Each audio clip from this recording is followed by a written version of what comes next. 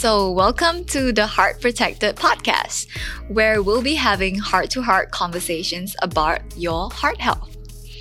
I'm your host, Shalane Wong, and today I'm joined by Dr. Peter Lin, and he is all the way from Canada. So, Dr. Lin is the Director of Primary Care Initiatives from the Canadian Heart Research Centre.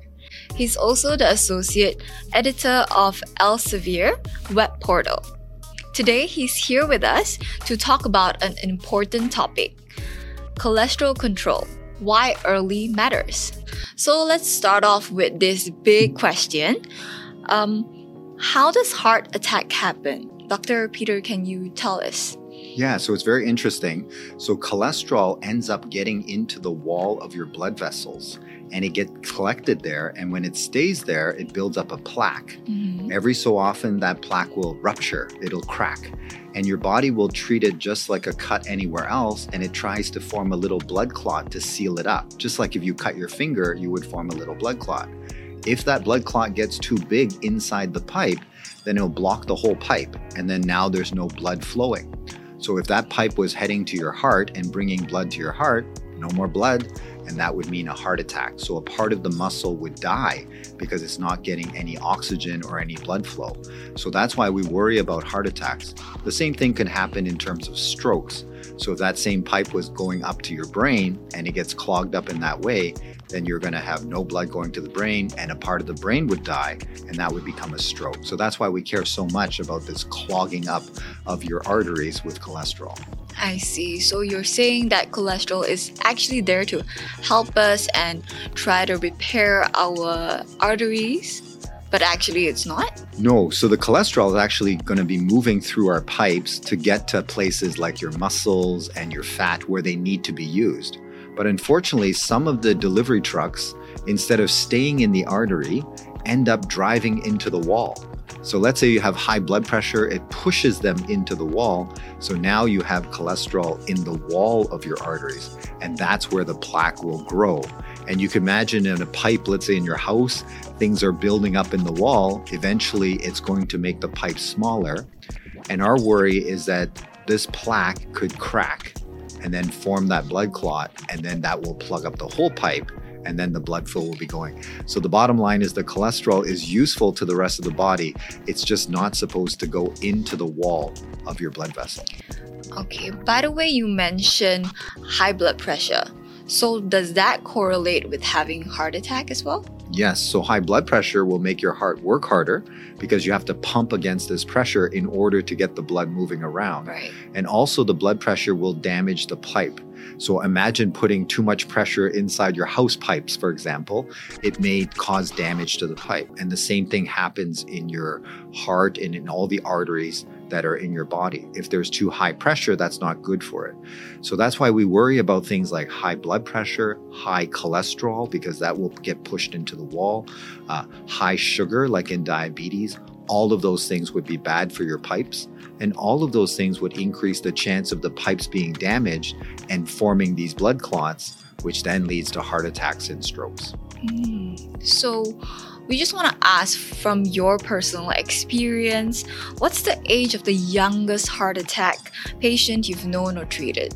Yeah, it's interesting. Normally we think of heart attack as old people, right? Yes. Like 65, senior citizens, that kind of thing. We're noticing that over time, younger people are getting it. And I think it might have something to the lifestyle, like what we eat, high cholesterol definitely. things, right? And lack of exercise. They all taste good in terms of the food. Yes. And so we eat more of it. And we're seeing that there's much more obesity. So you can imagine that, let's say I'm very overweight and I have a big belly. Well, my heart has to pump into that big belly. So that means it has to generate more pressure. So the blood pressure is going to go up. The cholesterol in my blood is going to be higher because I'm eating much more food. And now I have cholesterol that can go into the wall.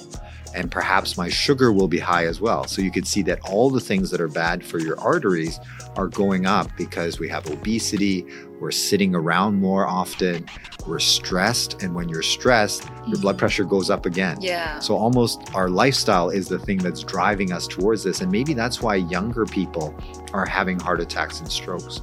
On top of that, if we add in COVID, which we Yes. cannot get away from COVID. Yeah, like for now, there's so many side effects that I've heard of. That's right. And when they looked at people with COVID, for example, in the US veterans, these are seniors, they're all war veterans. And the people that had COVID had more heart attacks and strokes afterwards. So the thinking is the COVID causes inflammation, causes a war to happen inside your body. And what that does is that maybe that causes those plaques to become inflamed as well and angry. So more likely to rupture, more likely to form those blood clots. So we're seeing this connection between COVID and increased heart attack and stroke. And I think that's why we're desperately trying to help people say, look, pay attention because the risks are increasing either because of our lifestyle in terms of eating too much, not exercising, too much stress, and perhaps now on top of that, the COVID infection is adding even more risk to our risk of getting heart attacks and strokes. You also mentioned that the side effects made our body more inflamed. What do you mean by that? And how does it relate to our, cholesterol plaques? Yes. So whenever we have a plaque, you can imagine, let's say the cholesterol is sitting there and it's nice and quiet. No problem. It's not going to rupture. It's not like a volcano or anything It's like just that. a steady wall. Steady wall. So Okay. yes, it's a little narrow. It's like the highway, instead of 3 lanes, you have 2 lanes, but you can still get by. But what happens if the plaque becomes inflamed and angry and it ruptures? That's what we worried about. So the rupturing of the plaque could happen with high blood pressure hitting it, or it could happen with inflammation, let's say from COVID or other inflammatory diseases. We notice that people that have arthritis, for example, they have lots of inflammation. They're twice as likely to have a heart attack. So there's something about inflammation that makes those plaques more likely to crack open and therefore form blood clots and things like that. And so in being obese, it's interesting, the fat around our belly, I think you've heard this called toxic fat. That's not the good fat, right? Because the fat around your belly makes a lot of chemicals as well. And those chemicals cause inflammation. They cause higher blood pressure. They cause higher sugars. So therefore, having the belly fat puts you at higher risk of those things. So that's why when we look at somebody, I think most of us, big belly, he's going to have a heart attack. So we all kind of know that, and that's the explanation behind it. So is it the fat that you can see, or is it, the fat surrounding the organ? Yeah, so it's the visceral fat, the fat around your organs. Okay. So it's not so much, when you pick up your skin and you feel that fat. That Yes. fat does not make a lot of chemicals. But the fat around your intestine, around your liver, around your heart, that kind of fat will be making these inflammatory kind of things, and therefore more likely for you to have heart attacks and strokes. So that's why we always say, try to lose the weight. And it's not so much the number. I want you to lose your belly. So we used to tell people, measure your belly. If the pants fit better, that's a good thing because it means that the belly fat is going away. So if you see people with a big belly, then we need to say that person is at high risk for heart attack. Let's try and help them lose the belly. Now, let's not do crazy things. Like let's, going from sitting watching TV and then jumping up and doing crazy exercise. Maybe it's too much for your heart. So let's go slowly. Let's control what we eat, because if we reduce eating, that might be helpful as well. So I think identifying people would be good. And I have noticed that it's younger people now that fit that category of this obesity, stress, blood pressure, all those things coming together. So personally, have you seen a patient that is very young and had a heart attack? What was the youngest age? I mean, the youngest age must have been around 28, so it's a very early age, because we're expecting the pipes should be good for, until 60 something, like a warranty, right? You're still active, you're still young. But then in his case, he was overweight, very stressed out, blood pressure was high. So all the signs were there. I guess the good news is that this isn't something like lightning, where lightning, you don't know where it's going to hit, right? True. One day it's okay, next day the lightning is hit, or an earthquake, as we've seen recently. This is kind of predictable, right? We could see this in people. We can measure things. We can measure your blood pressure. We can measure your cholesterol in the blood. We can measure your sugar levels. We know your stress levels. So these are things that we could identify. Things that other people can see and, care about our loved ones and say that, not judging them, but actually like, hey, you should lose the weight, lose the belly. I see. Yes. And I think right now, I'm not sure if people connect it together. right? So until they have a heart attack or stroke, they might not know that these are risk factors for it. That's true. That obesity, blood pressure, because they seem very separate, right? So what does my belly have to do with my heart? And what does this thing you put on my arm to tell me blood pressure have to do with my heart?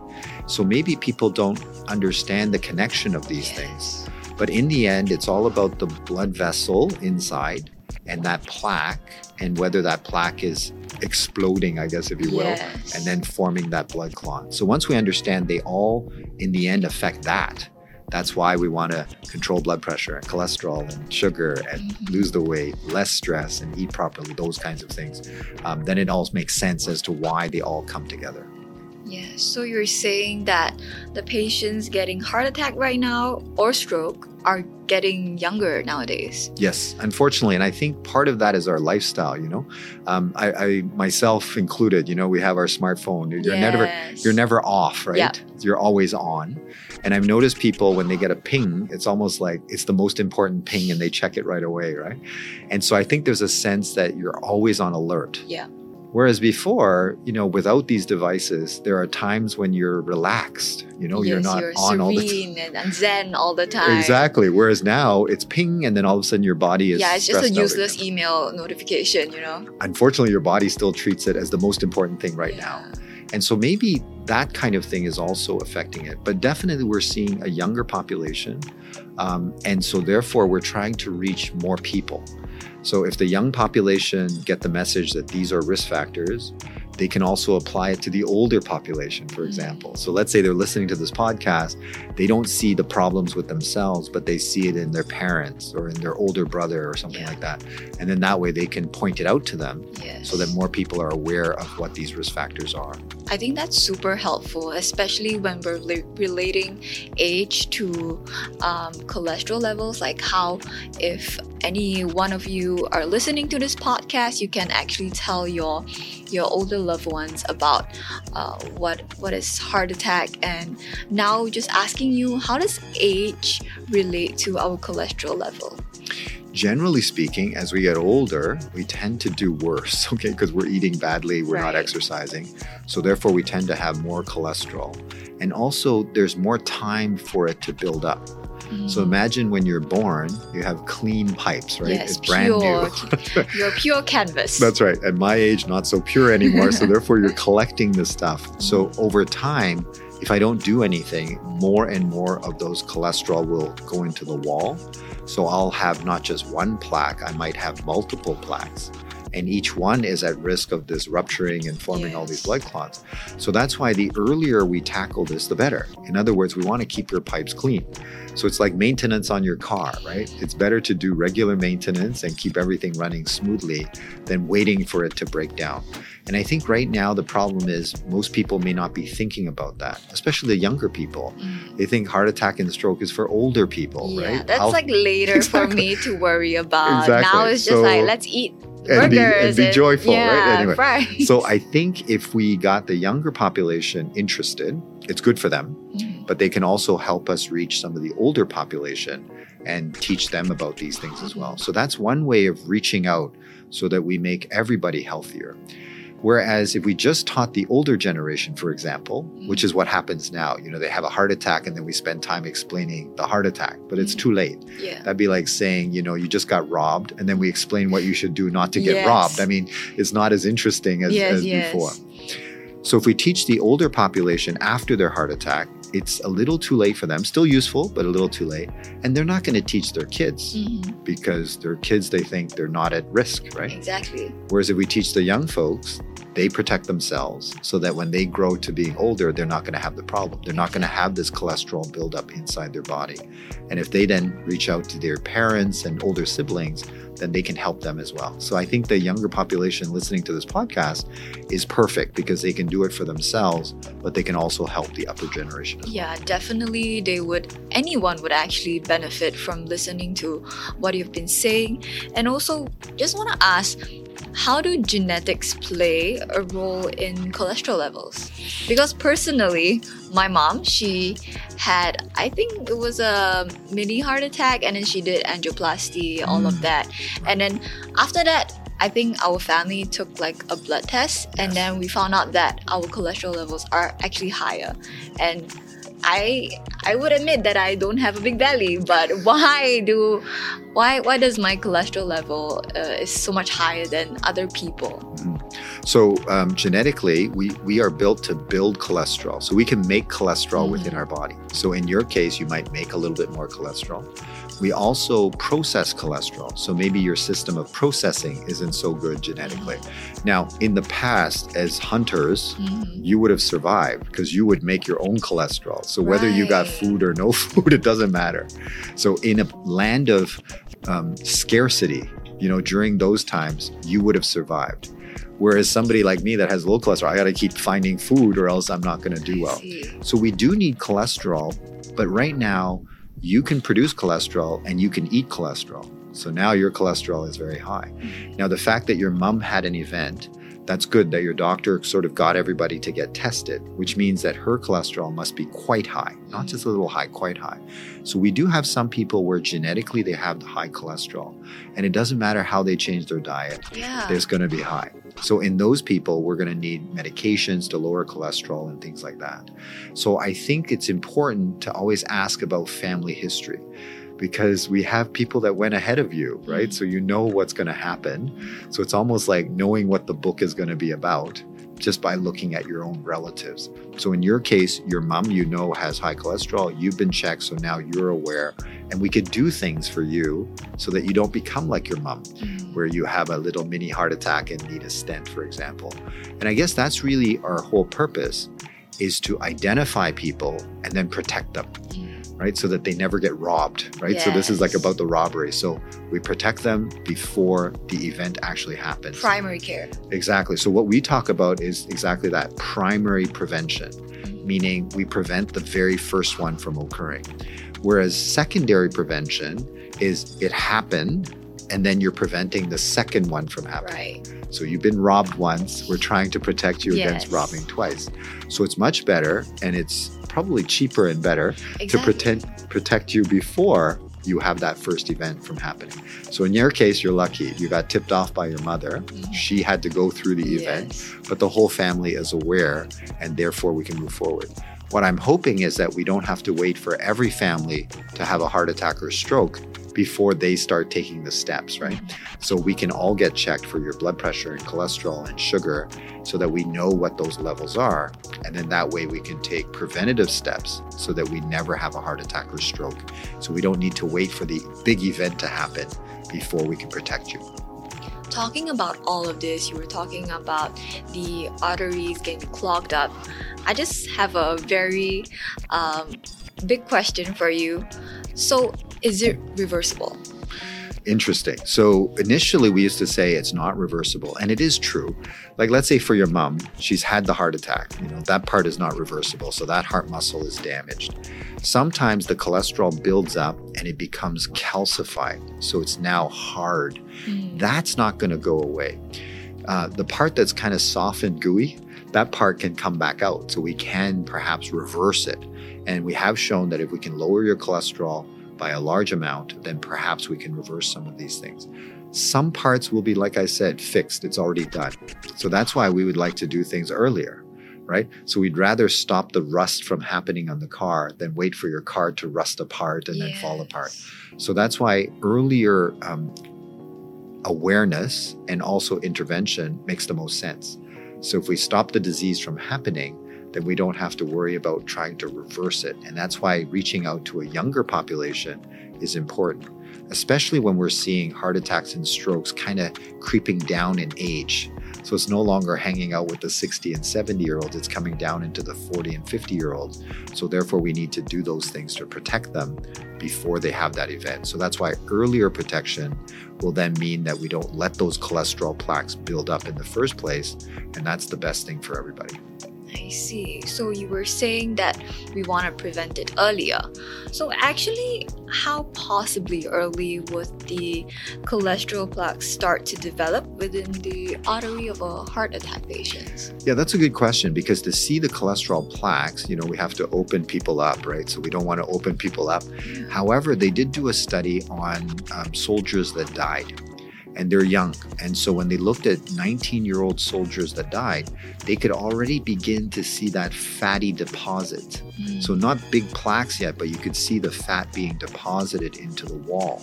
And so that's a 19-year-old, right? So you could imagine that if we ran 10 years forward, those little streaks of plaque would then become full plaques. And therefore, you could see that at 40, they might have some difficulty. So we do know that it actually happens fairly early. The good news is that it takes time, which means we have time to do something about it, right? Yes. So like I said, it's not like an earthquake where you don't know when it's happening. We kind of can predict when it's happening. And so that's why if we have those healthy lifestyles and things like that early and we're aware of it, we'll be able to prevent this from a very early stage. So it's almost like we don't want you to wait until you're 40, just before you're about to have a heart attack, and then you decide I should do some good things. Let's do those good things early, and that way we can prevent the disease from developing in the first place. Yeah, you're saying that a 19-year-old has already fatty deposits. And now I'm thinking, I'm like, oh no. You're very young, so you're okay. Well, you wouldn't know. You need to cut up my arteries to know. But I think that is a very good point. Like even a 19-year-old soldier, probably very active, would also have these problems. And I guess that is very important for us to be aware of this problem. And so you were talking about the ways to prevent it. How do you prevent it when we are talking about primary care? Yeah. So in primary prevention, so when we're trying to prevent the disease from happening, I guess we should start off with lifestyle, right? I think that's the most important thing. And in terms of lifestyle, we always talk about exercising and eating properly. It's right? all of that, all the basic things. Yeah. And we always say, it was the same stuff that your mother told you. Yes. But the problem is we just say, it's motherhood statements, right? We don't pay too much attention. But in the end, those are the things that on a day-to-day is what makes a difference, right? So watching what you eat, not too much high cholesterol, not too much fat, not too much processed foods. We now know that processed foods with some of the chemicals may affect your arteries as well and increase heart attack risk. You're talking about the preservatives of it. Preservatives, anything. So every time we process food, usually what we do is we take out the rough stuff, because we like to have smooth things. So we take out fiber, which is good for us. So we take that out. And we tend to add in things that make it tasty. So salt, sugar, and fat make things very tasty. So generally speaking, they're trying to make us enjoy the food. Yes. They're not trying to do harm. They're trying to make us enjoy the food. But if we mainly eat that processed foods, we're not going to get the fiber, and we're going to have more of the sugar, salt, and fat that's going to be in us. So therefore, we can avoid eating some of the highly processed foods, go back to something that looks like it grew from a plant, something natural. We're going to have less of those kinds of problems inside our body. And then the amount that we eat. We talked about this fat being stored around your organs. Think about it as there's so much coming in that I don't even have time to ship it anywhere. So I just deposit it at the warehouse, like right in the shipping dock. I just leave it there. And that's really what happens when we see the fat around your intestine, around your liver, is that I don't have time to move it out. There's so much. And I just leave it there. So let's try and cut down on the food. I don't want you to starve. Because when people say, okay, you told me I'm fat, so I'm not eating anything. When you don't eat anything, your body says there's no food. There's a famine. Starvation mode. That's right. And then so all of a sudden your brain says the next time you see food, please go and just keep all of it. Yes. Right? That's also a mental thing, You are you're in a mindset of scarcity, That's right. Yeah. And then when you see food, you go crazy over the food. During the Ramadan and the fasting, right? We see that huge. And the amount of food that people eat afterwards is more because your brain says there's no food. There's so grab much all buffets the food. all the That's time. right. So grab the food, make sure you have it in case there's no more food. Because your body was designed to survive during scarcity. In other words, when there wasn't a lot of food. So therefore, as soon as it gets a signal there's no food, it'll say, grab what you can because you don't know when the next meal is coming. So therefore, we can control the food eating in terms of the amount, but we don't want you to starve. And the quality, like what kind of foods are you eating? The healthy things is what we're looking for, less of the processed thing. Exercise will help you get rid of the sugar and fat. You burn it off, right? Because you need the fuel. So then we're actually using the fuel. And think about in the caveman days, right? I have to run to go and get food. I have to run home with the food and then I eat it. So I end up using energy to get energy. And calorie then we're in, calorie out. And we're in balance. Now I can just do, and then Grab will send me the food. I will wait for my food and that's all I do. Exactly. I don't have to move and I can eat all of the food. So my energy out is very little, but now the calories in is actually quite high. And that's why we have obesity and things like that. So we kind of reverse that a little bit. We can correct it. Less obesity, less of all these fatty things coming in. And that would be very healthy for us. And then, of course, stress level will make your body think that you're at war. So if you're under stress, you feel like you're at war. So your body will pump up your blood pressure, make your heart beat fast, like as if you're about to fight. Now that's okay in nature because usually that's very short. So, fight or flight response. Right. So let's say an animal is chasing you, like within about a minute, either you survived or you didn't, right? So it's not a long time. But nowadays we're under this stress for long periods of time. You wake up, work stress, home stress, always under stress. So instead of having a stress system that goes on and off, it's on all the time. I think a lot of people don't even know they're stressed, you know? That's just like my default mode. That's right. That's just normal for me. And the problem is it's normal for you, but inside your body, it's running on overdrive. Blood pressure is high. When you're under stress, your body says, I need to send more sugar to my legs because I need to run. So it pumps up the sugar, but you're not running. So the sugar is floating around, but not being used. So you can see that all the bad things are happening while you're under stress. So now we've got lifestyle, like in terms of food, in terms of exercise, reducing the stress levels would be very helpful. And amazingly, sleep actually helps.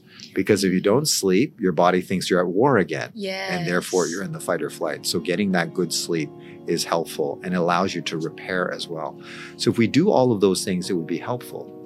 We still have some people that still have high cholesterol, even though they've controlled their diet.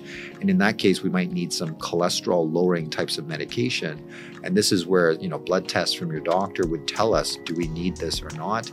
And looking at your family history, looking at your other risk factors, then they could decide what else you need to do. But if we can do those simple things, it would be very helpful for everybody, especially the young people listening to this podcast, because it's very holistic, right? And then for the people that are higher risk, then we may need medications and things like that. But hopefully by doing that, we don't have to do what your mom had to go through, which was heart attack and a stent and all these other things. Okay, let's now try to dive deeper into all of these little factors. So you were saying about diet. So how does diet impact our cholesterol levels, and what are some dietary changes that can help improve cholesterol levels? Yeah, so I think it's the type of food that we're eating. Yes. So to make things taste really good, we all love fried foods and things like that. So we soak it in oil. Yeah. And your body likes oil. Your body also likes salty things. And that's because our body needs salt. So we actually need to eat sodium in order to keep our body working. And so when we find salt, we want to eat it. In nature, there aren't that many salt sources. So when you find it, it's good. Nowadays, there's a lot of salt in our food, right? And they know that it makes us want it because our brain is thinking, I need to hang on to the salt. We have this caveman instinct because last time we don't have food that is fatty or salty. It's all just natural plants and all of that. So now we would tend to go for the salty and fried foods, right? Right, because we actually need it. So we need the salt. So if we find something salty, we're going to eat that. To find something with fat means that you've found a good energy source. So fat, for every 1 gram, you get 9 calories out of it, right? Or 7 calories, something like that. So a lot more than protein. So therefore, when you find a fat source, you're going to try and grab a hold of that. Because your brain thinks that there's no food. Because as a caveman, it wasn't like food at every corner. But now we have food at every corner, but your brain still thinks I need to hang on to it just in case. We also like to eat sugary foods because we need sugar to burn fuel as our body is running on glucose. And so that's why when you look at animals, you'll see that they go after the ripe fruit. And that's why we like the color red in our desserts. The brightest Yeah, colors. bright red color is a sign that there's more sugar in there. So that's why we have some birds that only pick on the ripe fruit. They don't touch the other ones Smart. because they know that there's sugar in there. So that's why our eyes, when we see red, we think that's going to be sweeter. And I need the sweet because I need the sugar for my body. And that's why we gravitate towards those things. So I think what we need to do is consciously thinking about eating. And the other thing I want people to do is taste the food. You know, a lot of times you're in a rush, right? You just swallow. And your brain really says, inhale all the food. and your brain says, that tasted good. I want another one because I didn't really get a good sample. So remember, the taste is in the back of your tongue. And when you swallow, there's no more joy. Then it's just calorie going in. So we leave it in the mouth for longer. So we had one lady who used to eat a chocolate bar like a machine, like, that's right, like she would just eat the whole chocolate bar. Wow. So I said, why are you eating it like that? She goes, it tastes so good. I said, you didn't even taste it. You just swallowed it. And so we taught her, just break one piece and let it melt on the back of your tongue. And when she did that, she was able to just eat one piece and be satisfied. So her brain thinks that she ate a whole pound because it was sitting there all this time. So the same thing with your deep fried food. Let's say you love deep fried. Chew it. Let your brain realize I had a whole pile of deep fried. Enjoy it, you know. That's right. Don't inhale and but don't eat 10 pieces. Enjoy 1 or 2 pieces. And I think that would be very helpful. I think the satisfaction is a very important factor because a lot of us just want to have that big plate of, I don't know, big burger. Especially buffet. Exactly. Like I want to try every single thing. And by the end of it, you're like, am I satisfied? I don't know. I still want dessert, you know? Right. So I think that factor really makes or break a person when it comes to their food habits. Yeah. Yeah, very much so. So if we're now conscious of it, saying, I don't need a second plate, right? I don't need the fatty stuff. I'm not in a caveman situation. So as soon as we realize that, then we can control the amount. And like I always say, it's not to the point of starvation. I don't want people eating like 1 carrot stick or something like that. Eat a normal meal, but don't be stressed when you're eating it, right? So in other words, enjoy it. Take at least 15 minutes to have your food. And that way your brain realizes that you've actually eaten food as opposed to just swallowing. Exactly. Which is what most people do nowadays because they're busy. Work and time, you don't have enough time. There's just 50 minutes for you to just go to the place to eat and come back. And I think also our previous Prime Minister, I think he also said that like how he managed to have a good health was that he ate until he was about 70% full. And that's when, because I realized myself as well, after a few minutes, I realized that, oh, I'm full, I'm satisfied. But when I eat fast, right, I'm like, I want more. I want a second serving. So the mindset of it. It's interesting. It turns out that your stomach is a very slow system to send signals back. Yes. It's very slow. Okay. So when you eat, it takes some time for the stomach to stretch. Is it the vagus nerve? Yeah, to send up a signal that says I'm full. And I think part of the reason is that in nature, we never hit a situation where you had tons of food, right? Usually, like the system doesn't have to be fast because you didn't catch that much food that you're going to eat all of it. So that's why the system is a slow system. So if you eat very quickly, you could put a lot of food in there before the signal comes up that says, I'm full. So that's why we slow it down, then that system will be, okay, I'm good. We can stop now.